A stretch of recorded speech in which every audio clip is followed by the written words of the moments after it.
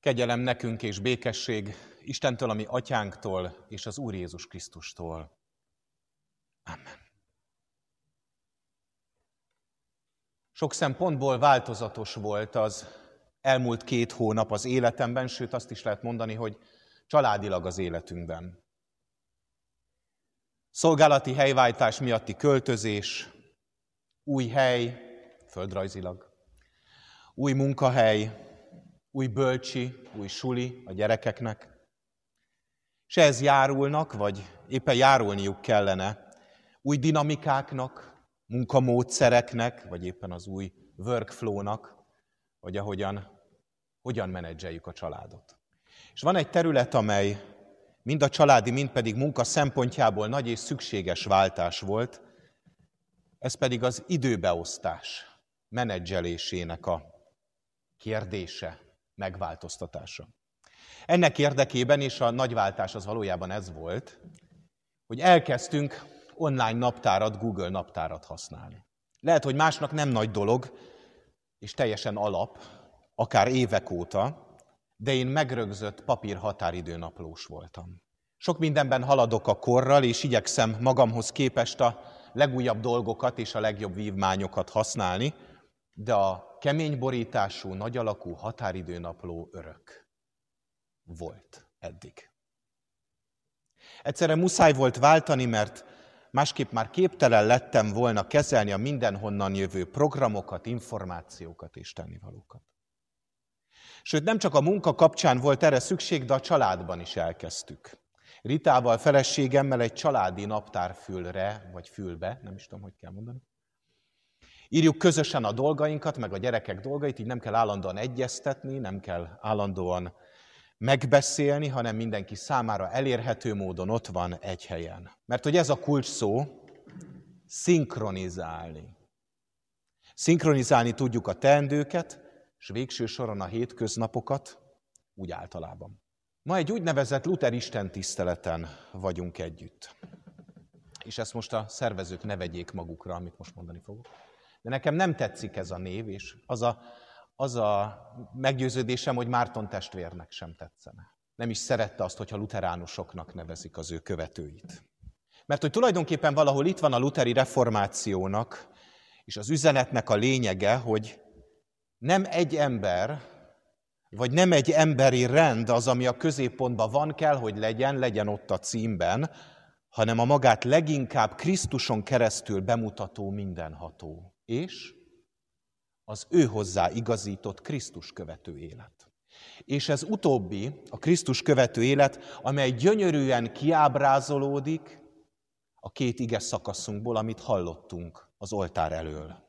És különösen is az efézusi szakaszban, amelynek 23. versétől újuljatok meg lelketekben és elmétekben, öltsétek fel az új embert, aki Isten tetszése szerint valóságos, igazságban és szentségben teremtetett. Micsoda holisztikus szemlélet van ebben a félmondatban.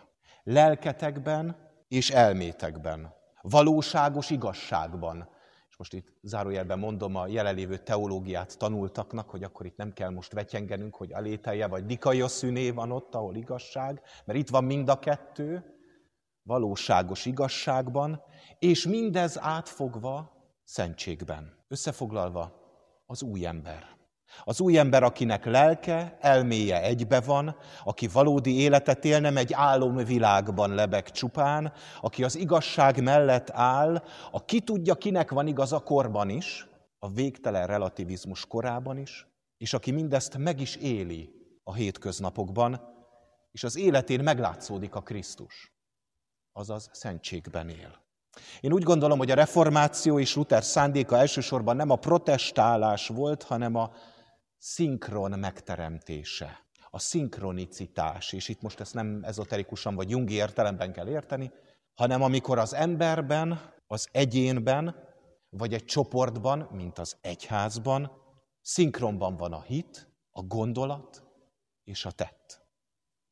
Nem erőszakkal hajlítgatjuk egyik vagy másik aspektust, mert hogy valahogy nem passzol össze, mint az ikeás bútornál, amikor azt hisszük, hogyha valami nem stimmel, hogyha jobban erőltetjük az a 2 furat, akkor az egy helyre kerül, és össze tudom végre rakni. Nem, hanem mindez harmóniában van. Lélek és elme, valóság és igazság egysége, és mindezt a szentség, azaz az Istenhez tartozás életviteli manifesztuma fogja össze.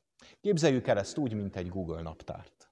Ott vannak a különböző színek, az események, kategóriák, teendők, valóság, igazság, lélek, elme, test, élet, szó, tett, mindez oda kerül, minden oda kerül, ami számít, és mivel minden egy helyen van, ezért össze lehet őket egyeztetni, és a kulcsszó szinkronizálni.